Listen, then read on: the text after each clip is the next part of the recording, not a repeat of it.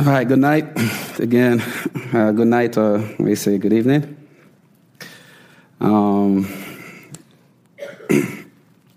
First, let me say hi to my wife. Hi, she's watching. And then thanks again for... Say hi, Georgina. Yeah, hi, baby. And then... Thanks again to everyone here for making all things possible for us to be here, and the opportunity that is always to share from God's Word. I'm going to be in the book of Hebrews tonight, New Testament.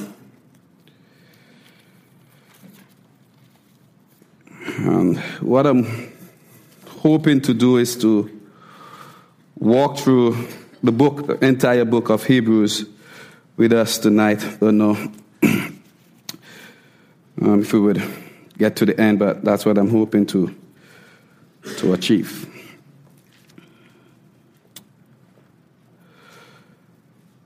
Let us pray, and then we would begin. Our Heavenly Father, we come to you again, understanding that without you and your Holy Spirit, we cannot do anything. And so we pray for your divine help as we again open your word and sit under the teaching of your word. Pray, God, that you would not just store us tonight, but change us into the image of your Son, our Savior, Jesus Christ. We are thankful for your word, and we pray, God, that you would honor your word and you would grant it success, that you would be glorified in all things. In Jesus' name we pray. Amen. Brother Philip closed last night with a question that I want to begin with. You would remember he asks, since God has spoken, how would we respond to the spoken word of God? The book of Hebrews, I think, shows us a believing community and how they responded to the word which they heard. And the author brings everything to a whole by a series of what we will call exhortation or warnings. And if you read carefully, you will recognize that all of these warnings has to do with our response to the word, which he told us has gone out in chapters 1, verses 1 and 2. So that's where we want to start tonight. Hebrews chapter 1, verses 1 and 2. The scripture says, God, who at sundry times and in diverse manners spoken in time past unto the fathers by the prophets, hath in these last days spoken unto us by his Son, whom he had appointed heir of all things, by whom also he made the worlds or the ages.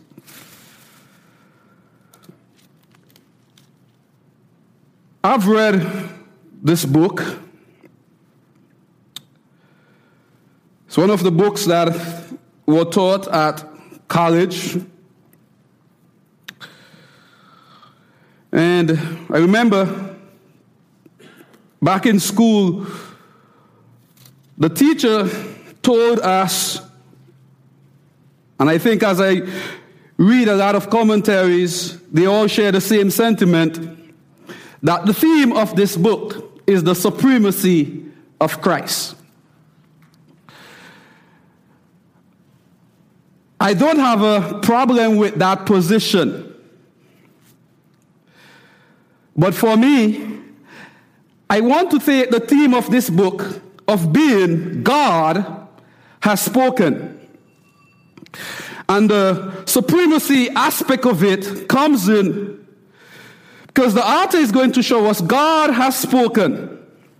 And then the comparisons which we are seeing in this book with Jesus as he's compared to angels and Moses and Aaron and all the other stuff, the priests. These comparisons, even though they highlight for us the supremacy of Christ, they all are filtered under the theme God has spoken. And the supremacy comes to play where the author is going to show us that all of these, Jesus Christ, the Son, angels, Moses, what they all have in common is that they have all been agents of truth. They have been communicators of the truth that God wants us to hear. And the difference is, whereas Moses and Aaron and angels, they were all servants of God, Jesus Christ is different in that he is the Son. Yet God has used all of these players to bring to us his spoken word. And so, I'm not here to stir up any mess, but I'm saying as I read this book, I'm taking as the theme, God has spoken. And if God has spoken, how would we respond to such a message? So he tells us God has spoken in a time past in different ways and diverse manners unto the Father, by the prophet. But in these last days, he is speaking to us by his Son. I want us to think about that for a moment and understand that the words spoken in these last days, because the scripture shows us the object of that revelation, he says he's speaking to us. And he's doing that by his Son. These last days, therefore, means that the words spoken by his Son has now become the final and decisive word of God. There will be no more revelation. God has spoken. And if that is true, how do we respond? Well, the author, and if you can just keep in mind all that Brother Philip said last night, because I think that would be the best way to introduce this message. If all of that is true and God has spoken, the author encounters a group of believers, a believing community who are making the same mistake that Israel made concerning the word. And so he's writing to them and he's now going to lift up the Son and he's saying, hey, remember Moses, remember the angels, remember Aaron. They spoke, and when the Israelites refused to obey their word, there were direct consequences for their disobedience. How much greater then He's speaking to us today now by his Son. Do you think that if we disobey, we fail to hear the Son, do you think we are going to be let off the hook? What's going to happen to us who are now hearing today? And so he is warning, and at the same time, he's encouraging, please listen to what God is saying. He's not saying to us that the New Testament, the word spoken by the Son, is better than the word spoken in the Old Testament. That's not what he's saying. He's saying there has now been a greater agent of truth, the Son. Greater than the servants whom God hath used. And when he uses his servants, when men fail to hear what the servant says, they will judge. Now he's speaking to the Son. He will judge us even more. And so what do we do? You will notice the first application to that truth. Chapters 2, he says, therefore, in light of the reality that God has spoken, therefore, we are to give a more earnest heed. Why? Because the audience, that original audience, they were already in a situation where they were drifting from the truth that they have heard because of their own neglect.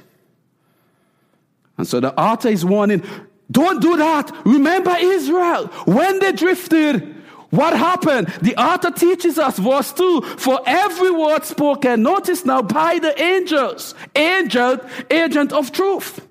Every word spoken, they were steadfast. It was a reliable word. And every transgression, every disobedience, what happened? They received, notice, just the righteous reward, a righteous recompense of reward. They got what they deserved.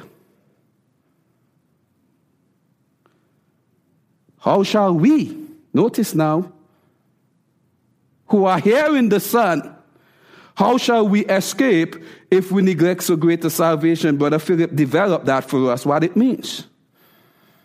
And it is quite obvious in the text that it is not speaking about spirit salvation, because he said it is a salvation which at first began to be spoken by the Lord.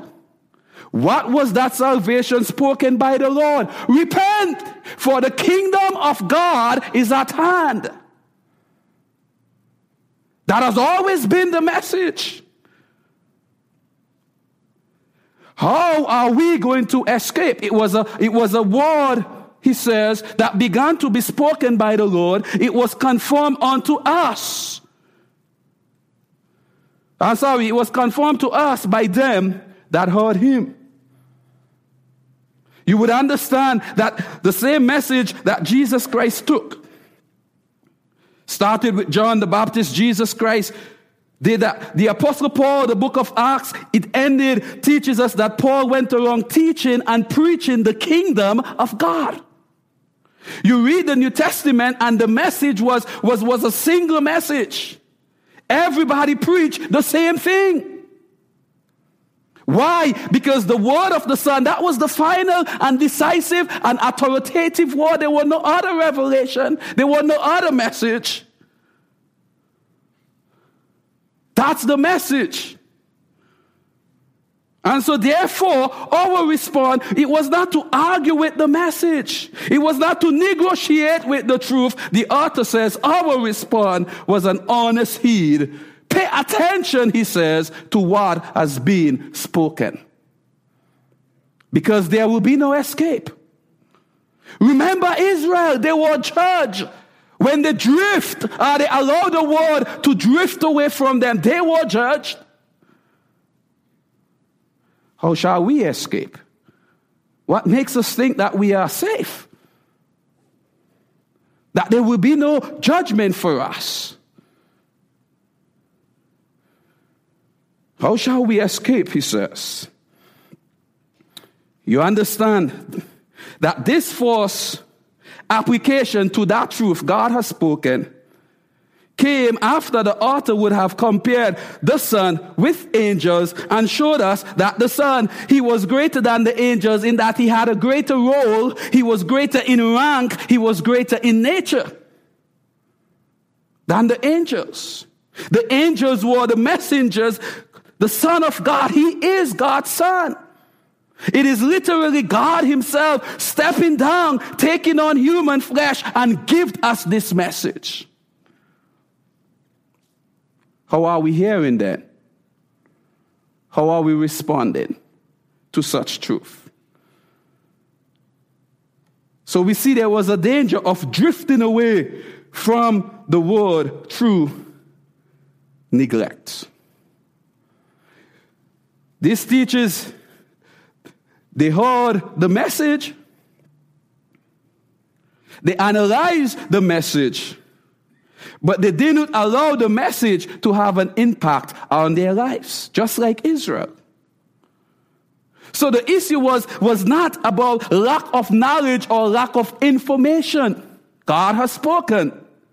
The issue has always been man's response in faith to the word that is being spoken. So that's number one. The author would move on. After that, and again, develop a second series of Christ's superiority to angel, this time showing us the purpose of Christ's incarnation. Verse 9, chapter 2, really it was the suffering of death he teaches us. Because then the question could have been asked, if he's greater than the angel, what about Christ in his human form? When the scripture says God has made man a little lower than the angels. The author makes the point, Christ took on flesh, not so that he had a lesser role than the angel, but he did that for a purpose of the suffering of death he teaches us. And then after that, he moves into chapter 3 and he lifts up Moses, another agent of truth. This time, he compares Moses' faithfulness to the Son's faithfulness. And it is interesting that when the scripture spoke of Moses' faithfulness, notice verse 5, what the scripture says. And Moses verily was faithful in all his house as a servant. Notice now, for a testimony of the things, for those things which were to be spoken after. Moses' faithfulness, it seems like it is seen in that he was a reliable source of communicating God's truth.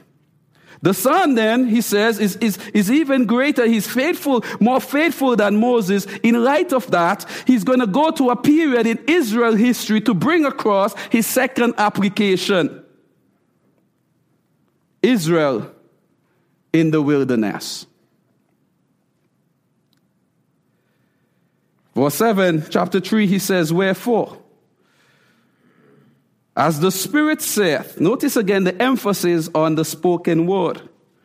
Today, if you will hear his voice, harden not your hearts. As in the provocation, as in the day of trial in the wilderness. What is he talking about?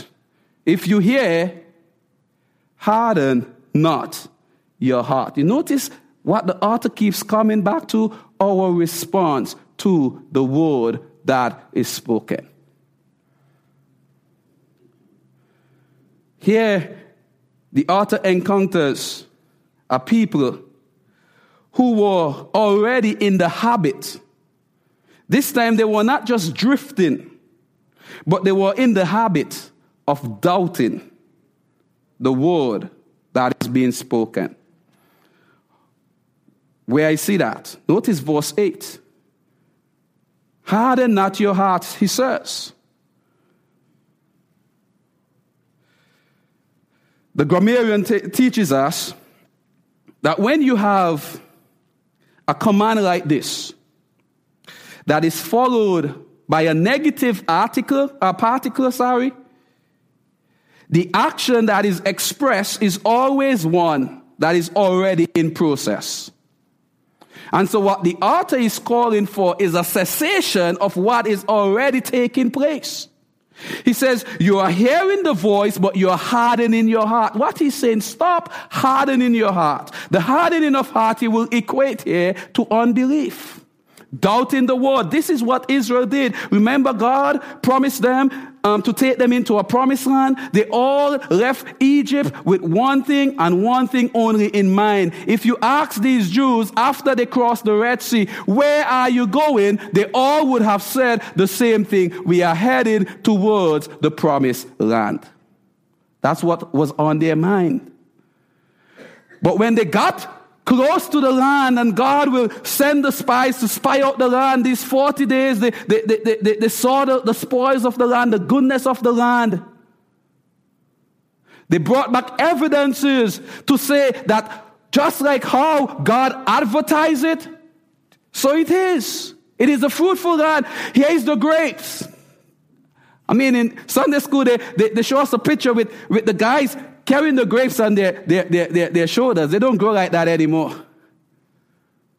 Clusters long of grapes. Fruitful land. But there was something else in that land.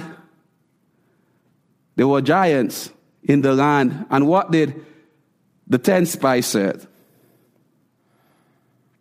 We can't conquer this land. What did they miss?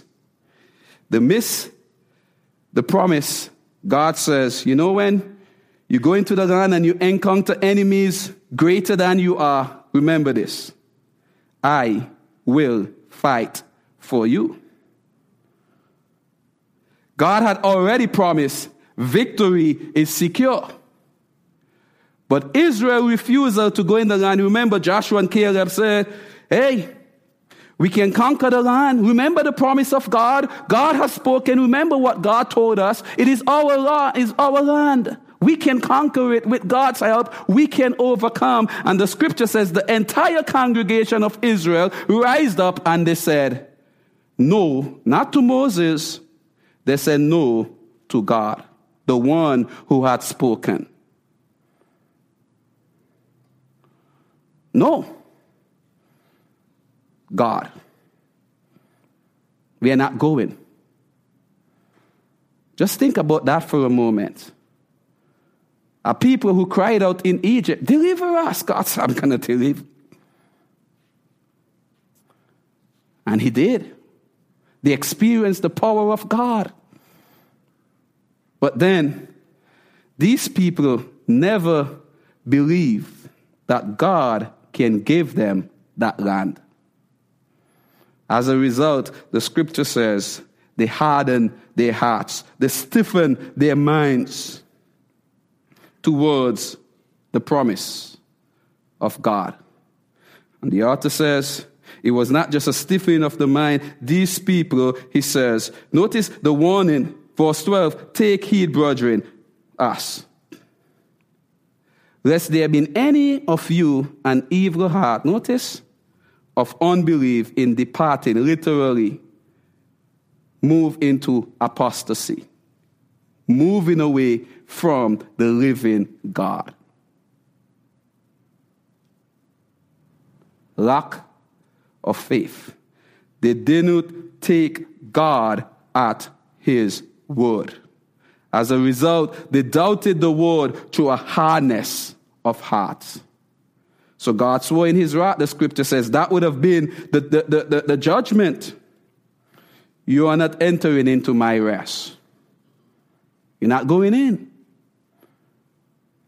And it was not just, you're not going in and you're going to stay in the wilderness and everything is going to be fine there. No. We read the book of Numbers. In fact, when you read the book of Numbers and you multiply, or you take the amount of death and divide it with the amount of days they spent in the wilderness. Listen to this now. You're coming out with close to at least 38 funerals every day. Just think about a pastor of a church. Because of disobedience, every day 38 funerals. If you're Catholic, you'll be rich. If you're Baptist, you'll be burnt out. We do that for free. God judge. These people dropped dead in the wilderness. But you will say, well, there's a generation that enters in. And I believe that that generation enters in not because they were faithful to the word. If God killed that younger generation, I call them the B team. If God killed them, what would have happened? Genesis chapter 12. There's a threat to the seed. I think that's the only reason why these people were spared from entering in, because you kill everybody, and God could have killed everybody, and the storyline of the Old Testament would have come to an end. So God preserved a few to enter in. But Israel's problem, again, was that of what? Unbelief. They did not take God at his word. They did not believe that God can give them that promised land. Lack of faith. Failure to take God at his word. Does he extend the warning to us? He says, hey, here is the solution for us today. Notice verse 13 of chapter 3. He says, in light of that reality and Israel's example, Israel's failure, notice what the author says to us. He says, exhort one another daily while it is called today. While the opportunity to enter in still stands for us, he says, exhort one another. Mutual encouragement. Why? Because, and I don't know if you will agree with me, but I believe that our entering into that kingdom that we so love and preach about, yes, I understand there's an individual part aspect to that. We have to be faithful individually. But when I read scripture, because we are a community of faith, most of these encouragement, the author held it out, not so much a personal pursuit, but a community project. All of us, let us exhort one another. We want to get to the same destination. Let us mutually encourage. Let us remind ourselves about the word. Let us call on everyone. So often we see people in our midst drifting from truth, disobeying truth. And what do? It's amazing to me, you know what? When you want to buy a vehicle, everybody will give you all kind of advice. But you're destroying your life and people are staying silent.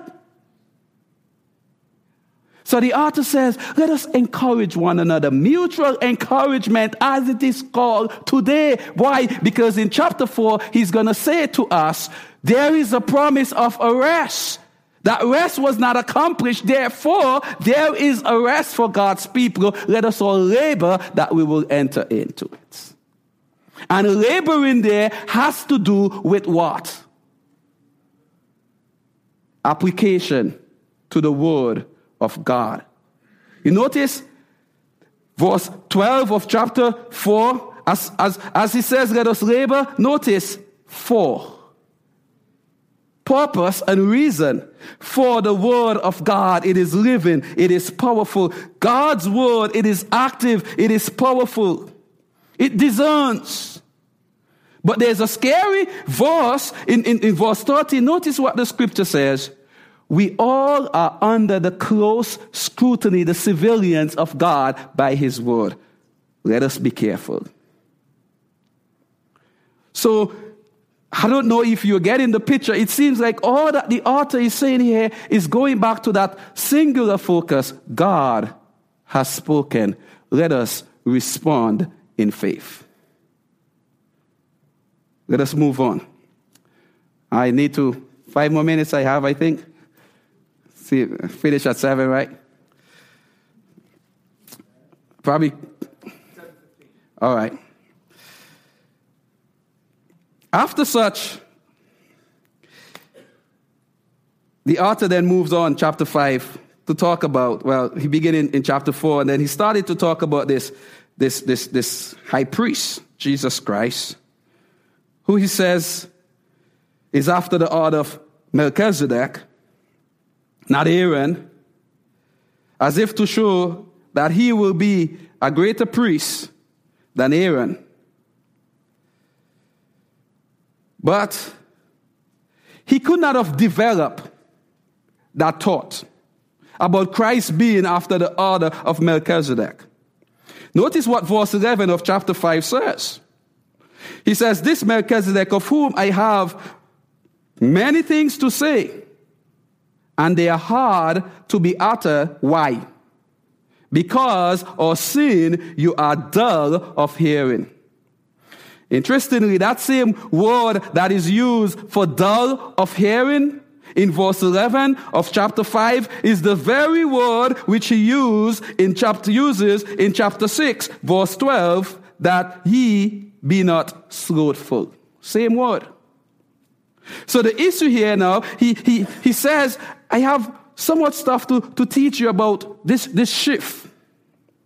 Because for a Jew, they would have said, they understood that the priest came through Levi. Christ is coming now as the priest, the one which Ezekiel promised that will come. But he's not coming after the order of Aaron. He's not coming through Levi. He's from Judah. And he's after the order of Melchizedek. But the author says, I cannot talk to you much about this. And so he gives a warning. Interestingly, when you get to chapter 7, he picks up the story again and starts to talk about Melchizedek after he would have said, I can't teach you about this man. But between that, there is a warning again. He says, you guys, you are dull of hearing, meaning that you are lazy, you are sluggish, you are slothful in your application of truth. And the reason for this, he says, you are immature. These people would have been saved for a long time. They would have fought some battles because we know in chapter 10, they received joyfully the spoiling of their goods. They encounter persecution. There was a time that they lived for truth, they stand for righteousness, they stood for Jesus Christ. But now the author is saying to them, I can't teach you because you're dull of hearing. I can't tell you this truth.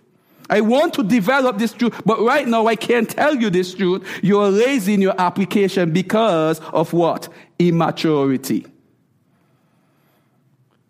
You're hearing the word, but you are not applying the word. The consequence, he says, you see, because for the time you are to be teachers, notice you have a need for someone to what? Teach you. But what is not just teaching what? The false principles of the oracles of God again. I think about that. And I think about Ezra. The scripture says he was a skilled scribe. Yet, even though he was a skilled scribe, Ezra 7:10, I think the scripture says this, Ezra prepared his heart to know the law, and then to do it, and then to teach it. You get the picture? You notice how we become teachers? There is a preparation of heart. And then there is the resolve to do the word. Then and only then we are qualified to teach. These people, they could not have been teachers, even though the possibility was held before them. The scripture said, when you are supposed to be teachers, that means they were supposed to be teaching by now, but they failed in their maturity. Why? Again, what was the problem? Failure to take God at his word. They didn't make the application. In a sense, they were passive in their application of truth. They heard the truth. They increased in knowledge, yes. They know, but they did not believe. You know, we often sing it. I don't know if you sing it here in America, but one of our favorite children's songs in church is obedience is the very best way to show that you believe. And I like to change it to say obedience is the only way to show that we believe.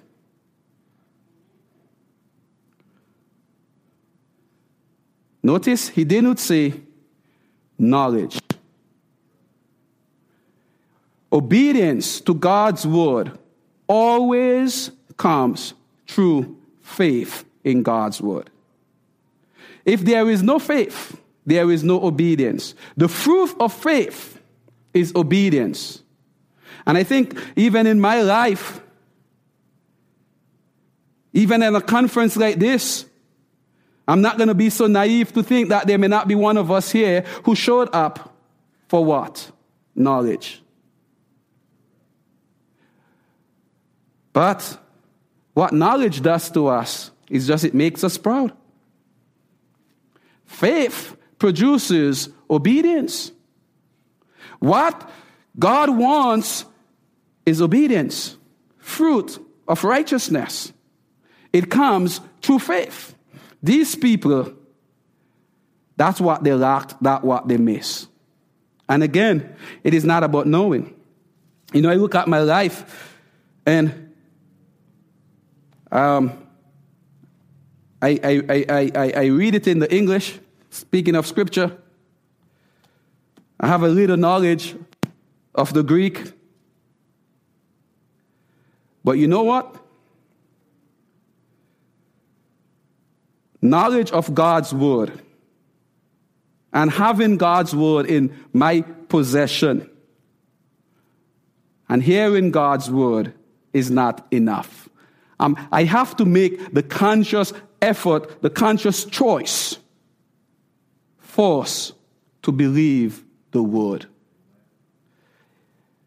If I don't believe it, I'm not going to do it. And may I say to us tonight, if we are not doing, if obedience is not seen in our life, there is a great possibility that we know, but we do not believe. And there is a difference. You know, I pastor a church for about 11 years now, and when I talk to the believers and you identify certain aspect of sin and you go and you talk to them and you said, well, this is what the scripture says. You know what? The response is always, Pastor, I know.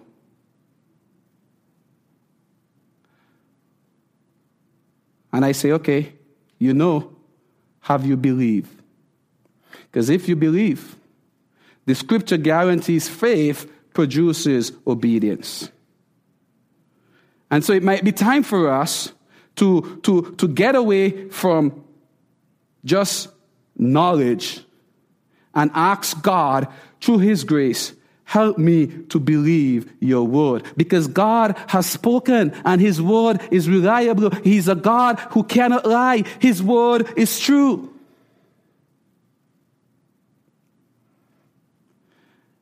And do you realize that God gives us his word so that all of us will be accountable to him? There is accountability. We say back home that accountability is the hottest tea you can drink. We are accountable to God. And so let us not be dull or let us not be lazy in our hearing his truth. This laziness will not move us to actively obey God's word. The author says, you notice, for everyone who uses milk is unskilled. What is he talking about? He's saying to these people, you are immature. That's why in verse 6 he will say, let us then leave the principle of the ABC stuff, the doctrine of God and all of these stuff, and let us what? Move on. Let us move towards maturity, and the maturity he talks about, taking God at his word and live out the truth that we have seen in God's word.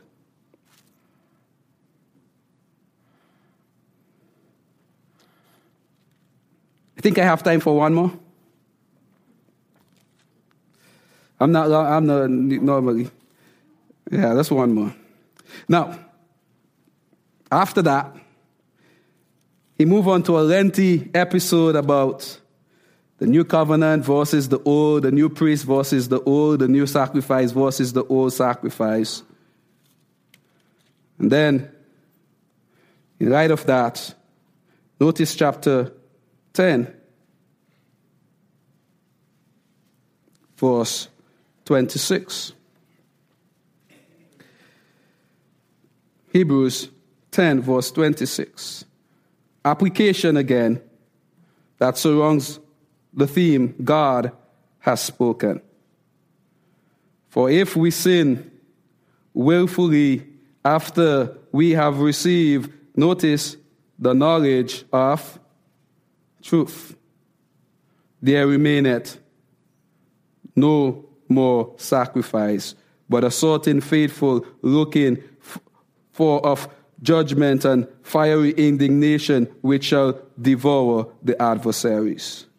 Notice, he that despised Moses died without mercy under 2 or 3 witnesses.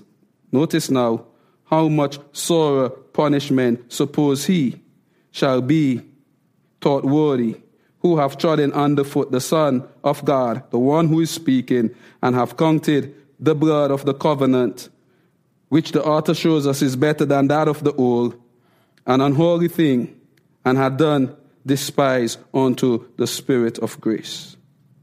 For we know him that hath said, vengeance belongeth unto me, I will recompense, saith the Lord. And again, the Lord shall judge. Notice, his people, it is a fearful thing to fall into the hands of the living God.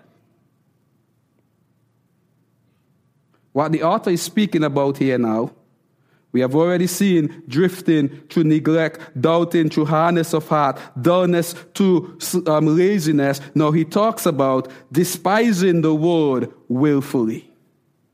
For if we sin deliberately, willingly, after we have received deposit of truth, the knowledge of truth, he says.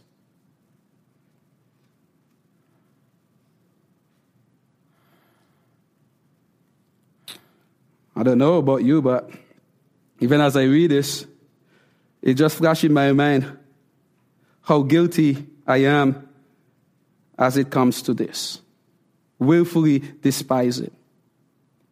But you know what I believe? You know why we willfully despise God's word? We sin willfully, the despising of the word of God. We have heard from Brother John that we have victory, we are dead to sin. We do that in all honesty, I will say, tonight. Because we love our sins and we want to stay in it.